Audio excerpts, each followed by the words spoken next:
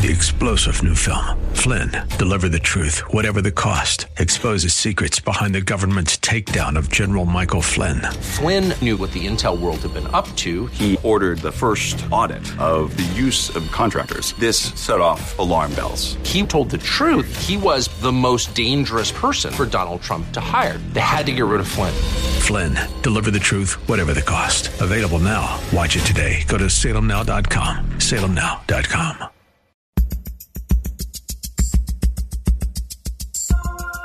It's Lifeline with Craig Roberts. He's the host of Northern California's longest-running conservative talk show. He's a man with a message, a conservative with compassion. He's Lifeline's own Craig Roberts.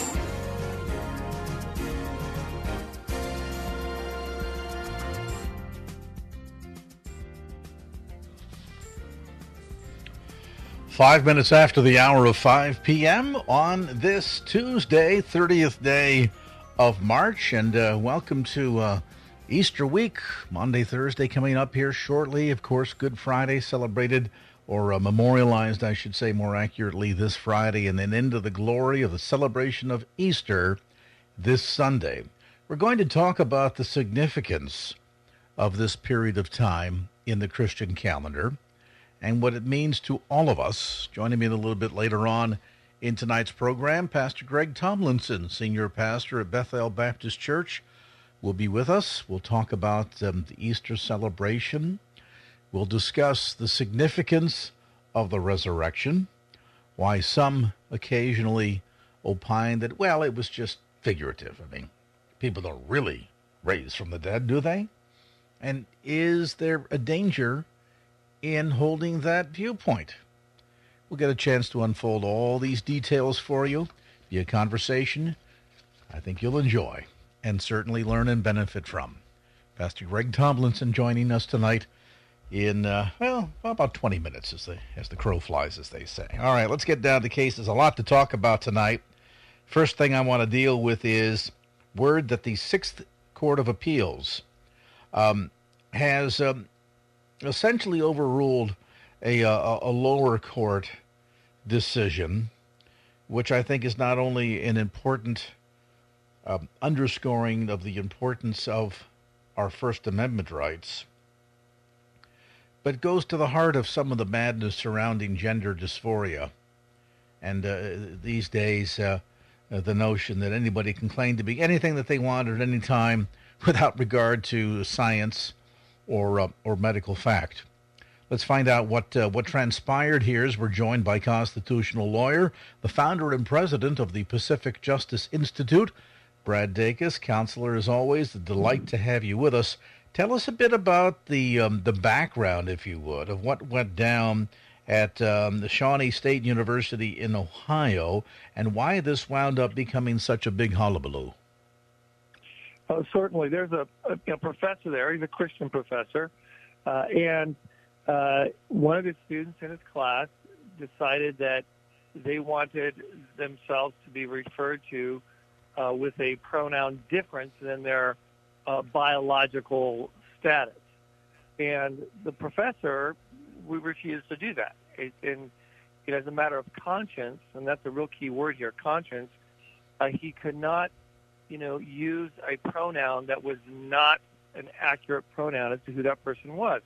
And the professor was actually very reasonable. The professor, agreed to just simply not use the pronouns to, not offend the student. The student obviously had gender identity dysphoria, the mental, issue purportedly, and so the professor was actually being very reasonable, but a lawsuit was filed against him, and the university, turned on him. And the good news is that on appeal, the lower court ruled against him, but on appeal, the Sixth Circuit Court of Appeals said, no, you can't compel a professor on a controversial issue to have to espouse something that goes against their conscience and their convictions.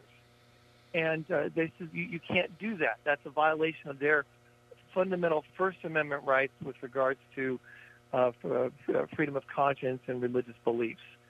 So and I would suspect if an individual is going to say, as a matter of choice, I wish to identify as a gender other than the one that I was born in, while there are many that will not agree with that as a matter of choice, be my guest, I suppose. But at the same token, then, doesn't that give other individuals as the same matter of choice the right to say, no, I'm going to stick with the pronoun that you were born with, and that's my choice in the matter?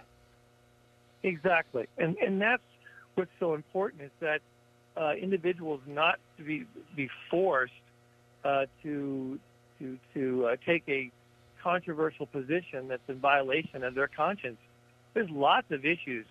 In fact, the court made a point to do just that, to point out all the other kinds of issues that professors could be forced to basically lie to themselves, lie to their students, and espouse something that goes against their conscience.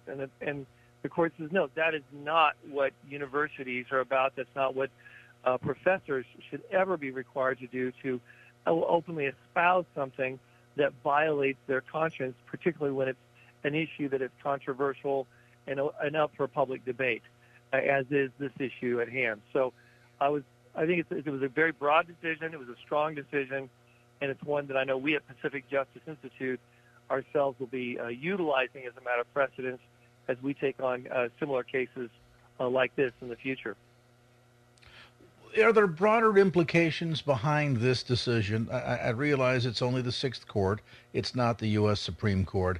But I'm just wondering, in the greater sense of the way that this gender dysphoria issue has in the minds of many gotten so far out of hand, is there anything more promising that we can read into this decision? I think what's so strong is that the court focused on the First Amendment rights of the professor. And this will be something that professors in public universities, and across the country, even public schools for that matter, may be utilizing to say, look, I can teach my courses, but you don't require me to teach something that I know is not true, and at the very least violates my conscience. That is a very strong freedom, liberty position that the Sixth Circuit has taken. And unfortunately, by God's grace, we have a Supreme Court right now that I believe will uphold that Sixth Circuit decision if it makes its way back up to the Supreme Court. So this is a definite move in the right direction. It brings sensibility and freedom and liberty back onto the front porch of the issue. And I'm very optimistic about where this could lead us in the days ahead. And I would suspect, on the pure basis of the fact that there's been such a battle enjoined over things like access to what team you play on, the boys or the girls, what restroom you use, question of this sort, so much of this debate has been surrounded by a sense that, well, that's just the way it is, and people are going to have to accept it. In spite of the potential consequences, which I've long argued are opening up the doors for all kinds of not only potential legal ramification, but certainly culturally moral implications, along with the grander notion of again, there's a scientific issue behind all of this that we're clearly ignoring, and to try to insist that somebody deny what they know the science says in front of them seems to be a bit on the ludicrous side. So if you want to insist on you using a particular pronoun for yourself, I suppose you have a right to do that, but I see nothing that would suggest that therefore you are able to legally compel somebody else to use that same pronoun. Exactly, and that's the key here is I call it the emperor has no clothes doctrine. A part of society trying to compel everyone to act as if something was real that really isn't. And truth, science, reality, these are very important concepts that people should never have to thwart, not in a free society, not with the First Amendment. Yeah, sadly, we've seen a lot of that on the endangered species of late, and this is encouraging news that at least in this particular example out of Ohio, that the proverbial legal line has been drawn in the sand. Brad Dacus, constitutional lawyer, founder and president of the Pacific Justice Institute. More information available on the web at pacificjustice.org. That's pacificjustice.org. 5:15 from KFAX. We come back after a timeout. We're going to get to another critical foundational truth. This one, when it comes to the reason why we mark this week as so critical on the Christian calendar. I'm Craig Roberts. You're in tune with the Tuesday edition of Lifeline. Right back with more after this update on traffic.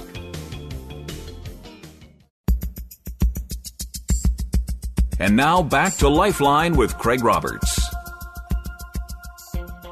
All right, welcome back to the conversation. 20 minutes after the hour of 5 p.m. here on this Tuesday edition of the program. And, you know, in thinking about Easter weekend coming up here, it occurred to me, as you think about some of the world's dominant major religions and their leaders, Confucius, Buddha, Krishna, Muhammad.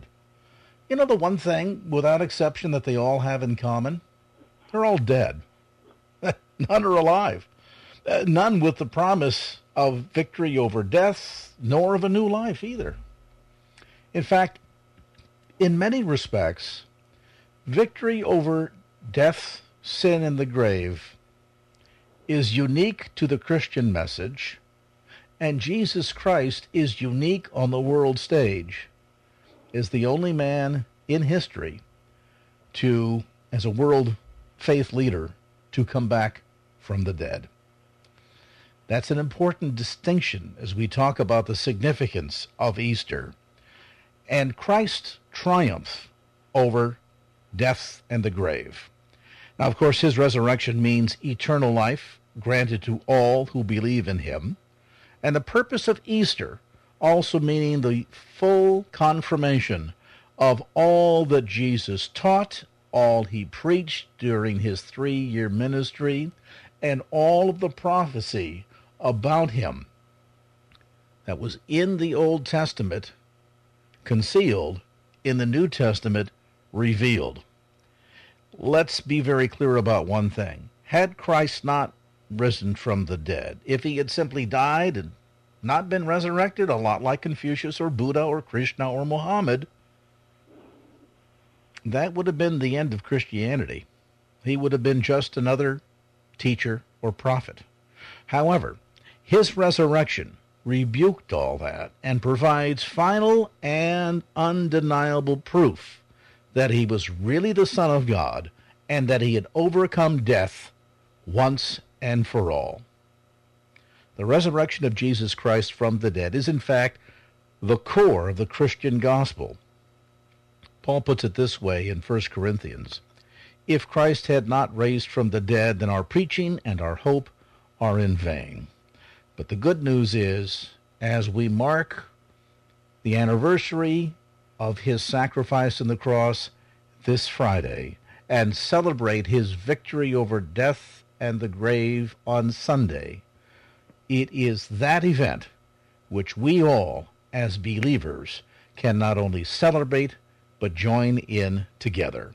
To talk more about this, I'm delighted to have join me now Pastor Greg Tomlinson. He is senior pastor at Bethel Baptist Church and, of course, the host of a very special broadcast called The Bible Stands, which comes your way every Sunday evening at 7 p.m. right here on KFAX. And Pastor Tomlinson, great to have you back on the program. It's a pleasure to be with you today and be able to talk about the most important event in all of history, the resurrection of Jesus Christ.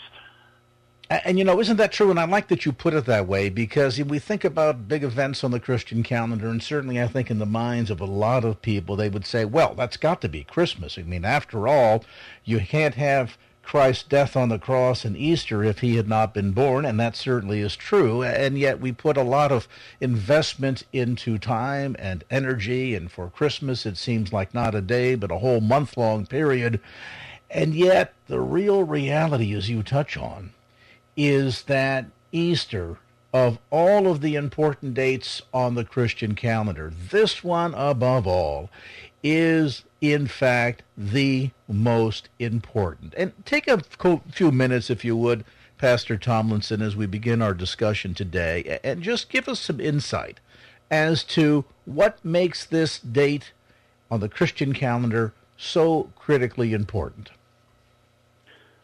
Well, there's two things to remember about this date of Easter, and that is first and foremost that in order for Jesus to have been resurrected, he had to have died, and that death was not because of his errors or his mistakes, but because of ours. And they weren't just errors and mistakes, but they were sins against God, against his nature and in his character. Mankind was created to be like God in terms of character, to be honorable and be truthful and loving and generous as God is. But man chose to decide for himself what was good and what was right and what was wrong and what was evil. But God is the one who defines it. And how are we supposed to overcome the problems and the sins in our lives, our errors, our mistakes, our violations of God's nature, and be able to be accepted by him and not have to face the punishment? And so Jesus took upon himself willingly the punishment for our sins, and not just for those who believe, but the entire world. Their sins are forgiven for all of history. But that's only the beginning. That's just saying the sins are forgiven. It's sort of a clean slate now. But how do we get right with God? Not just forgiven, but right with God. And that's where the resurrection comes in. Because only because of the resurrection can the sins of man be fully paid and man be able to be recipient of righteous or declared righteous and right in the eyes of God, to be accepted by God, so that he can love us and care for us, that he could just be with us. And, I always tell my people at church that of all the religions in the world, Christianity is the only faith system that allows or facilitates God remaining just, which means a good and proper judge of what is right and wrong, while at the same time allowing him to extend mercy, being caring and compassionate to people. All those events only take place at the cross of Jesus Christ, meaning the death, the burial, and the resurrection of Christ. Apart from those events, there is no forgiveness.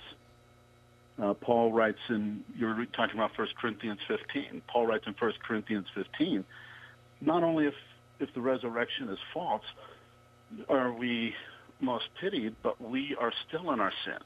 We still have to face condemnation and wrath of God. The whole resurrection means that death is not the final answer, but it's the beginning of life. And as Christians, we can look forward to death in a sense, not that we pursue it, but when it happens, we're able to rejoice in it because we know that our sins are forgiven and we will be in the very presence of God for all eternity. It's so crucial to the resurrection event. And, of course, this becomes, I think, a significant game changer. And by that, I mean that we know Scripture tells us the wages of sin is death. Mm-hmm. But more accurately put, eternal punishment. Man is appointed once to die, and then the judgment. So unless Christ return, this is something that we can all anticipate will one day happen to all of us. It is the result of the Adamic sin nature. It is a result of the condemnation that came over mankind with that first sin committed in the Garden of Eden. But then to see man struggle in trying to keep the law and to see where God reached the point where he provided a means by which we might escape that eternal punishment.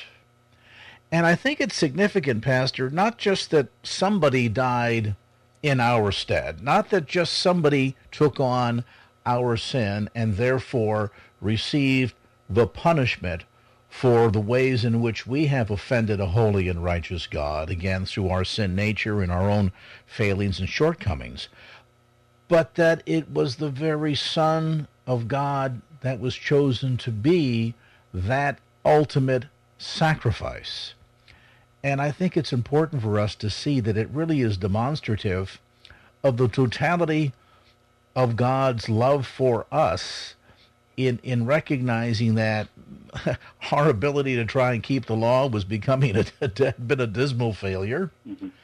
And God decided, I think what we need here is to provide a perfect lamb, that lamb without mark or sin or blemish, to take on the sins of the world, as you mentioned a moment ago, to pay that ultimate price on our behalf, that in him and through him we might then experience forgiveness, eternal life, and most importantly, and this is what I love about the gospel message, that God is not just about providing us fire insurance, so to speak, a means to escape eternal punishment, but he does it because he also wants to walk in fellowship, in relationship with us. And boy, you sit down and spend some time heading into the Easter weekend pondering what a great sacrifice of very God himself sending his Son to take the penalty on our behalf because he so much wants to be in relationship, in fellowship with us. Wow, now that ought to just blow your socks off. Oh, absolutely. The reality is all of the old temple sacrifices and all the sacrifices of a lot of the faith systems of the world, they are always being carried out by sinful men on either upon themselves, who are not perfect and therefore cannot be a perfect sacrifice, or they're carried out upon animals who are part of the fallen world and are therefore not perfect either. But the sacrifice that Jesus offered up, which was himself, was the only possible perfect sacrifice.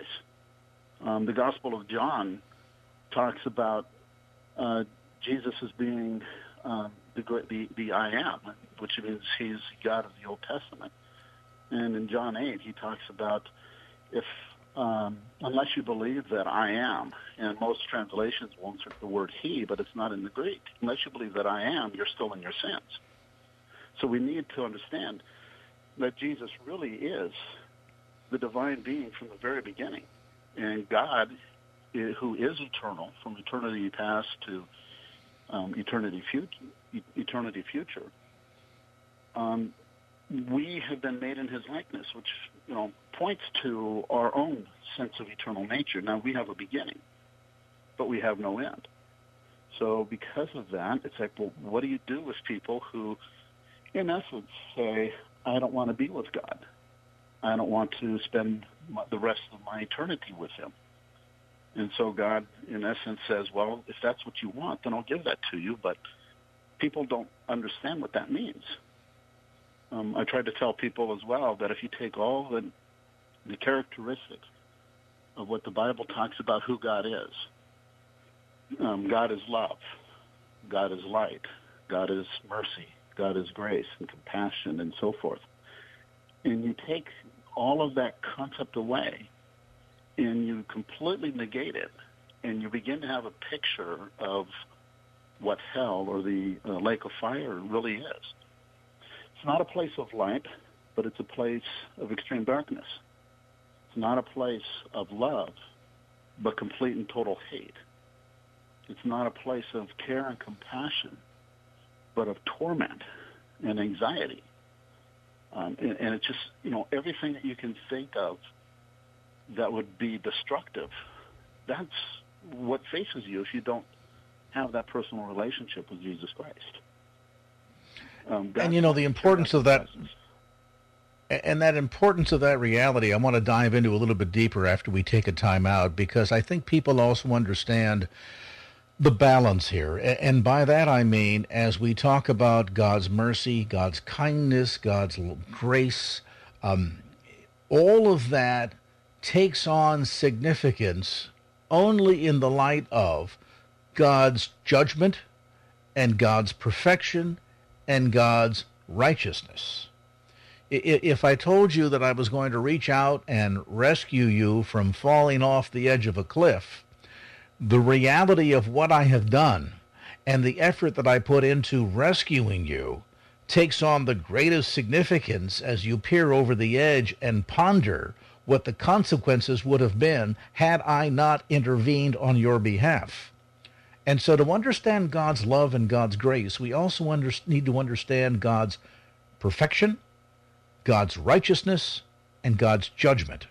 And when you see one juxtaposed against the other, then the true meaning of Easter, the true significance of what Christ took upon himself on the cross on our behalf, begins to then really inform your understanding as to what a great salvation we have and how much we have to celebrate in the joy, the beauty, the power of the resurrection of Jesus Christ, because his victory over the grave is shared with us, and together then we can celebrate the power of his resurrection. What did Paul talk about? He talked about knowing him in the fellowship of his sufferings, which we can't gloss over, but also knowing him in the power of his resurrection. Pastor Greg Tomlinson with us today, Senior Pastor of Bethel Baptist Church. By the way, the broadcast ministry, The Bible Stands, comes your way every Sunday evening at 7 p.m. right here on KFAX, and we invite you to make an effort to tune in for the broadcast. You can get information, by the way, about the church ministry and podcasts as well by going online to KFAX.com and look up the Bible Stands, and you'll find the broadcast there from last weekend and other resources available too, along with links to the church website. We'll find a bit more about upcoming Resurrection Sunday services as our conversation with Pastor Greg Tomlinson from Bethel Baptist Church continues as we talk about the celebration and power of the joy of the resurrection. I'm Craig Roberts. A brief time out, back to more of our dialogue as Lifeline continues.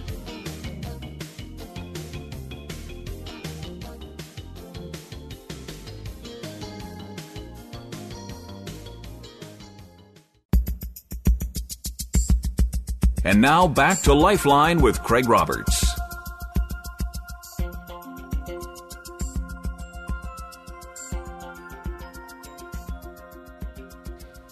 Welcome back to the conversation. We are talking about Easter week and, most importantly, the significance of both Good Friday and Resurrection Sunday. With me is Pastor Greg Tomlinson, Senior Pastor at Bethel Baptist Church of Morgan Hill, and speaker on The Bible Stands, heard Sundays at 7 p.m.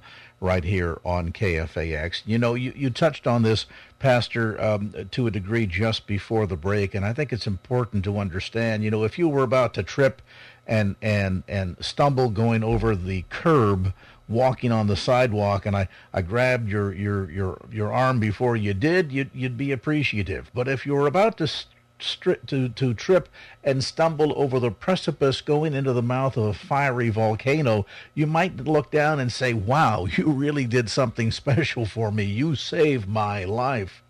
And maybe toward that end, that helps us to better understand the significance of what's going on here, that God's mercy takes on true significance only in the light of God's judgment. Yes. And we've all failed, and a lot of people will have troubles with the word sin, but it's the errors that we do, the lies that we say, the misinterpretations that we have, the angry words, and so forth and so on. There's just so much that God calls sin as something that separates us from him and keeps us infinitely away from him. But God does not just let us falter and end up with facing judgment on our own. Because if we face judgment on our own, according to the law of God, we all deserve to be eternally separated from him, which is what death is separation. Eternal separation is where we have no access to God at all. And that's another way to look at and understand hell. But Jesus doesn't just stop us from, falling over the precipice, so to speak, but he actually reaches down into the bowels of hell where we belong, and he brings us out of it. The Gospel of Matthew talks about the gates of hell not being able to withstand the power of the gospel. And so all of us, rightly and justly, according to the justice of God, deserve to be eternally punished in God's hell, in the place of torment, way away from him, with no access of any kind. Yet Jesus is willing to enter into that punishment for us, take it for us, and bring us out so that God's justice is satisfied. If God did not satisfy his justice, then he would be a corrupt judge. But he can't do that. He has to be just. He has to satisfy justice. And the only way that he can satisfy justice is to pour out his wrath upon those who have violated the commands of God. But if he does that, then there is no life for anybody. And that's where Jesus comes in, is he steps into the path and he takes the punishment for us so that God's justice and the outpouring of his wrath will be satisfied. And so Jesus Christ rescues us from the wrath of God. He satisfies the justice of God. But he does beyond that, and that through the resurrection, he not only proves that the justice that God demands has been satisfied, but also through that same resurrection, for those who believe in Christ receive the righteousness of Christ, so that we are declared just as righteous as he is, just as good as he is. And that's the most incredible event in history. It's hard to just talk enough about what Jesus has done, because we are also quick to push away or negate our failings, but God can't look away from them. But he can. This is what I have. Please go ahead. Go ahead. No, but what he can do is have another one take the punishment, who is holy and perfect in all his ways.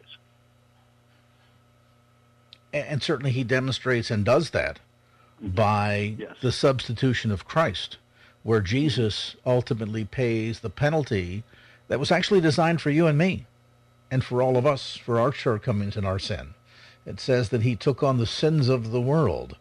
And as I think you're suggesting here, Pastor Tomlinson, that God essentially poured out his wrath on his son as he hung on the cross, and Christ took on that sin, knowing that once that ultimate price had been paid, with the ultimate blameless, blemishlessness sacrifice of very Jesus himself on the cross, that would then satisfy God's judgment. And therefore, that substitutionary work that he did on the cross allows us, and here's the part that's so exciting, and the reason why we have so much to celebrate on Easter Sunday, that it's not just simply that God has rescued us from eternal damnation, from eternal punishment, from the sins that separated us from the Father, but he also rewards us and wishes to walk in fellowship with us. Now, it ought to be difficult, I think, for all of us to really wrap our mind around that? I mean, how does a finite man understand or begin to even enter into the depths of comprehending the love of a God, and the infinite love of a God that would care for his creation so much that he would be willing to go that far to not just spare us from his judgment, but then taking it even further to want to then turn around and walk in fellowship with us? That's the mind blower. Yeah, Jesus didn't just pay the penalty for sin. He brought us back into fruitful fellowship with God. And it doesn't begin just at death. It begins as soon as you believe.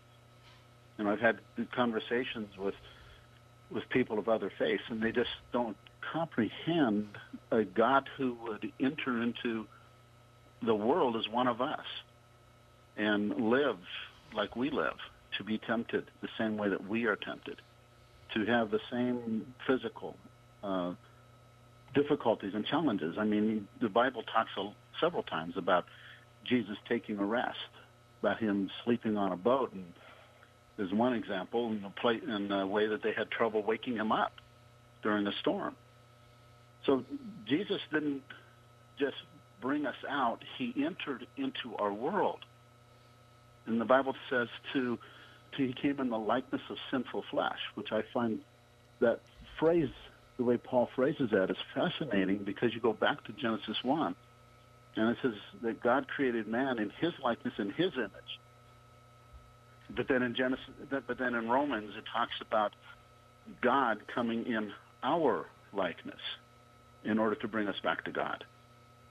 And so it's just fascinating how God fulfills this whole circle and brings us back to himself, but without sacrificing his perfect nature, his holiness, his righteousness, his justice. None of that is sacrifice, but it's all fulfilled. And we can walk in fellowship, like you mentioned, with Christ now. We don't have to wait till we die.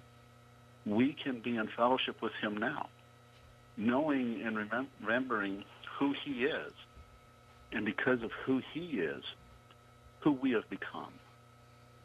The Bible says that we have been declared to be children of God, joint heirs with Christ, so that we inherit everything that is Christ. It's part of what we possess now.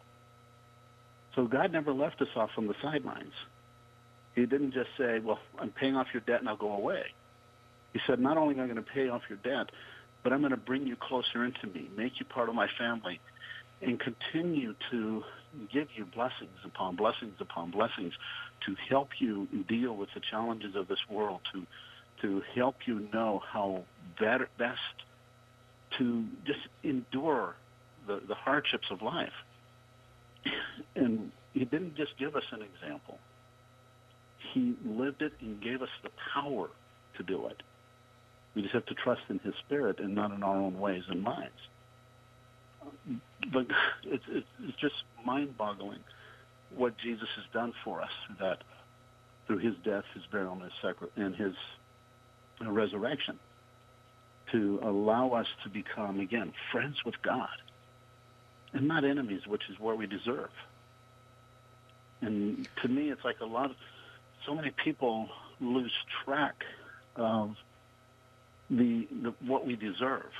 A lot of times we run across people who will say, well, I hope they get what they deserve. It's like, you don't understand what that means. We deserve the same thing they do. We deserve the outpouring of God's wrath. But instead, we get to walk in fellowship with God. We get to be loved by God. We get to share with others what God has done for us. And it's just amazing that God would care enough about us to allow us to become part of his family and to share in his work. It's just mind-boggling what God has done for us through the work of Christ that we have access to simply by trusting Christ. And this is where I think, Pastor, is so important for believers to not just read the Scripture, but explore the Scripture, live out the Scripture, and to slowly come to the understanding that it would have been fully wonderful and sufficient had God decided, I will provide a means by which you might escape the wrath that you fully deserve by causing my Son to take on your sin on the cross, and I will spare you from eternal punishment and damnation. Now, that in and of itself is cause to celebrate. But as you've suggested, God took it a step further. He talks about the fact that we become, once we are that new creation in Christ Jesus, we become, get this, heirs of the Father, joint heirs with the Son. That's that being adopted into God's family that you touched on a moment ago. And you know, some people say, and maybe you can speak to this, some people say, Craig, Pastor, I get what you guys are saying, but you got to understand, you don't know what I've done. I've done things that God could never forgive me for. I've done things that God would just turn his back on me because of the sins that I've committed or the offensive behavior that I've engaged in or the thoughts that I've had. And I think, Pastor, of that passage in Romans where we're reminded that God sent his Son, that even while we were sinners, he allowed Christ to die for us. The passage in specific says, quote, God demonstrates his own love for us in this: while we were still sinners, Christ died for us. Now, that's a mind blower. There have been a lot of them we've talked about today, but that's one that maybe you can spend a moment to speak to that person that says, I just feel as if this is beyond, my sinfulness is beyond God's reach. Well, the first person that comes to mind is David. Here is David, who is declared and identified by God to be a man after God's own heart. Yet, what were some of the actions of David? Well, David was an adulterer. He committed adultery with Bathsheba against Uriah. He, as a result of that adulterous relationship, he set up the murder of Uriah. But God didn't throw David away. Instead, he brought him closer. And we jump to Paul. Now, Paul was a blasphemer. He did not like Jesus Christ at all. He hated him. And he was always talking bad about him and wanting to destroy his followers. He even judged his followers worthy of death. He was standing there holding the coats, facilitating the death of Stephen. But, you know, these are what we would classify as some of the most horrific crimes of murder. And yet, Christ loves them and forgave them. A passage I always think about in these situations is in Paul in 1 Corinthians chapter 6. He talks about, do you not know that the unrighteous shall not inherit the kingdom of God? Don't be deceived. To neither fornicators, nor idolaters, nor adulterers, nor effeminate, nor abusers of themselves with mankind, nor thieves, nor covetous, nor drunkards, nor revilers, nor extortioners shall inherit the kingdom of God. But Paul doesn't stop there. He follows on in verse 11. He says, and such are some of you. That's it. There is no sin that we can commit that is beyond the reach of Christ to forgive. You know, sometimes I get in conversations with people about, I've committed the unforgivable sin, and I've talked about how Jesus, the work that he did, was done by the power of Satan. It's like, wait, you know what? Just ask Jesus for forgiveness. It's just right there. Doesn't matter what you've done. The only place that you can turn to is Jesus. And, you know, I don't want to get into that unforgivable sin issue, but if people want to talk to me, they can always email me or call me up, and I'll talk to them more about that sin. But the reality is that where we start is with Jesus. There's no sin, no failing that we can have in this life that is impossible for him to forgive. It's just amazing. And it's interesting, if you do a study of the life of Paul and the transformation from his experience, his encounter with Christ on the road to Damascus, known as Saul, to becoming then Paul. And at one point in Scripture, he reminds us that he is considered the chiefest among sinners, a persecutor of the followers of Christ. and yet even he was not beyond the reach of the life-changing power of the gospel, of Christ's willingness and ability to cleanse from all sin, to forgive, and to make whole. And believe me, if you do a study on the life of Paul, if God is capable of taking a man like him, saving him, changing him, and turning him into the most significant author of the entirety of the New Testament. Certainly there were many authors, but he is the most significant one, both in terms of just the sheer output of his writings and the impact of what he had left behind in terms of laying the foundation for day-to-day Christian living. Then we begin to understand that if Christ can save Paul, then none of us are beyond his reach. Pastor, as our time winds down today, I want to ask you to do two things for us. And the first is, would you just take a moment for people listening right now that have struggled with some of these issues?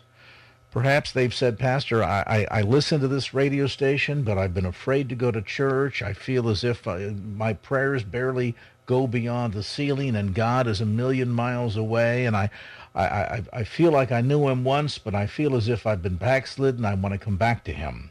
Or for the person who says, all of this sounds new to me, but that notion of being forgiven, of having this weight of guilt and responsibility lifted from my shoulders to become a new person, that's very appealing. What do I do? What do I pray? Lead us in a word of prayer, if you would, please.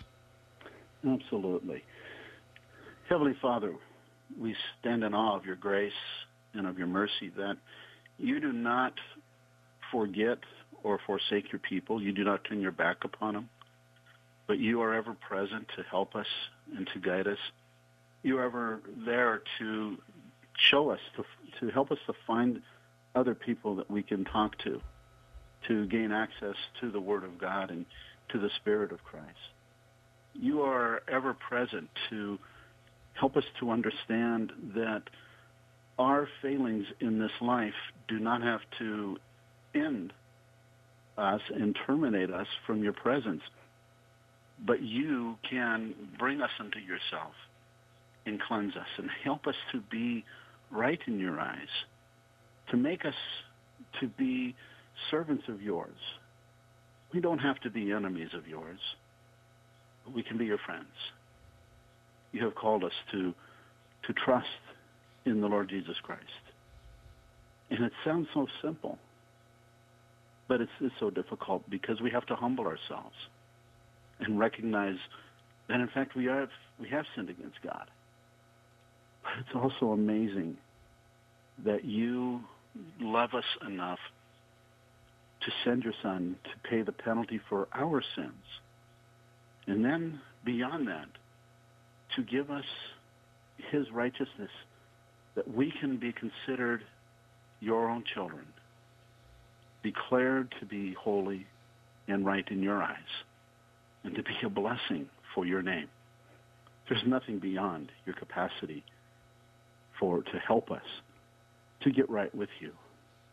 And we thank you for the wondrous gift of Jesus Christ and to have faith in Christ, by whom we have life. In Jesus' name I pray. Amen. Amen. Now, if you just prayed that prayer with Pastor Tomlinson, I want to first and foremost urge you to go and share with someone. Pick up the phone and call someone and say, guess what? I just surrendered my life to Christ.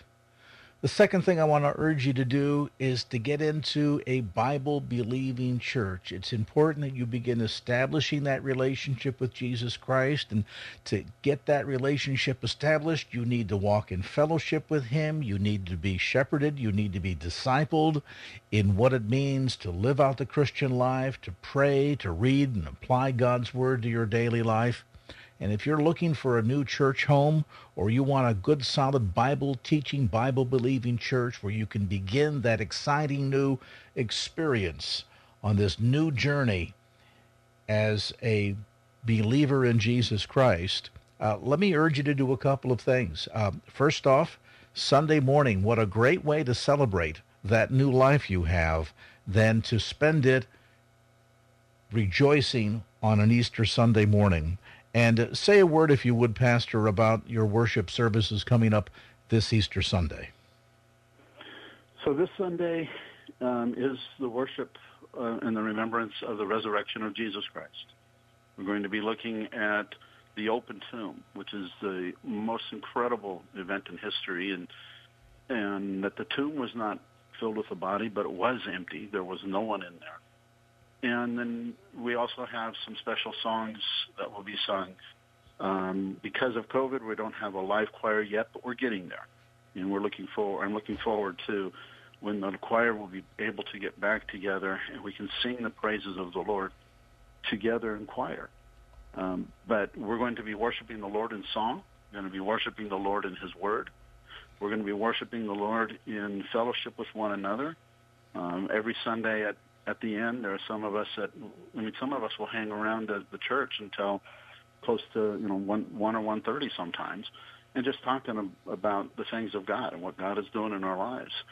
And so there's always someone around that will to just sit with you and talk with you.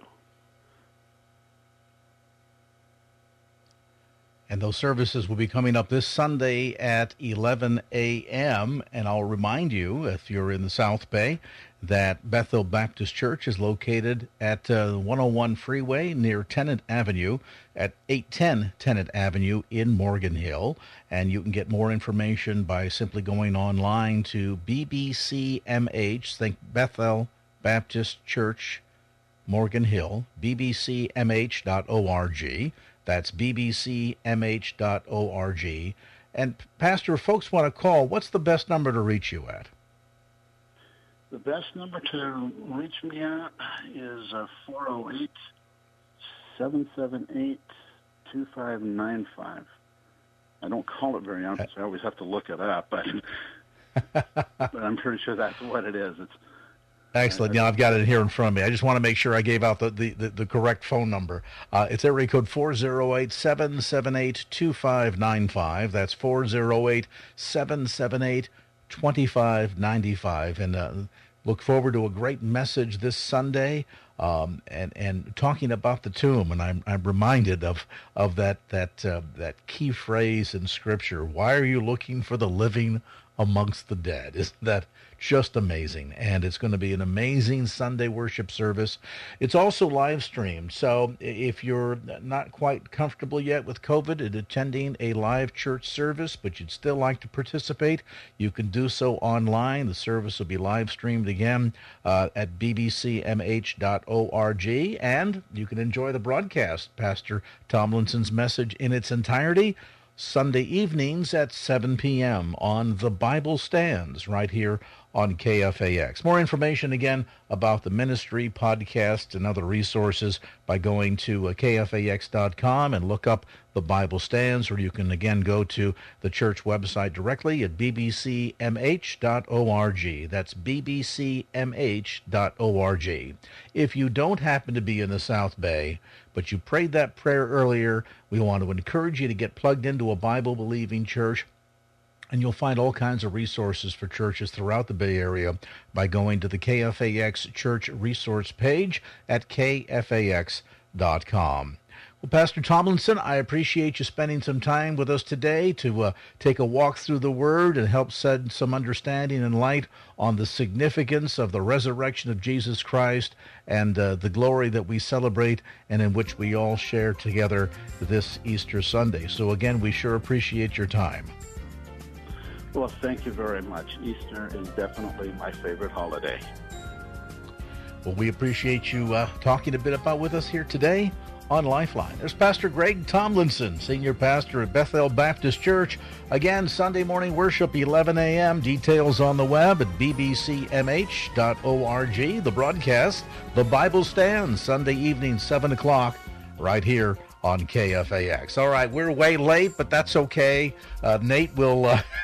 I'm sure punish me for it in one fashion or another. So let's step aside here and get you updated on some traffic. Opinions expressed in the preceding program do not necessarily represent the views of the ownership, staff, or management of KFAX. Copyright Salem Communications, all rights reserved.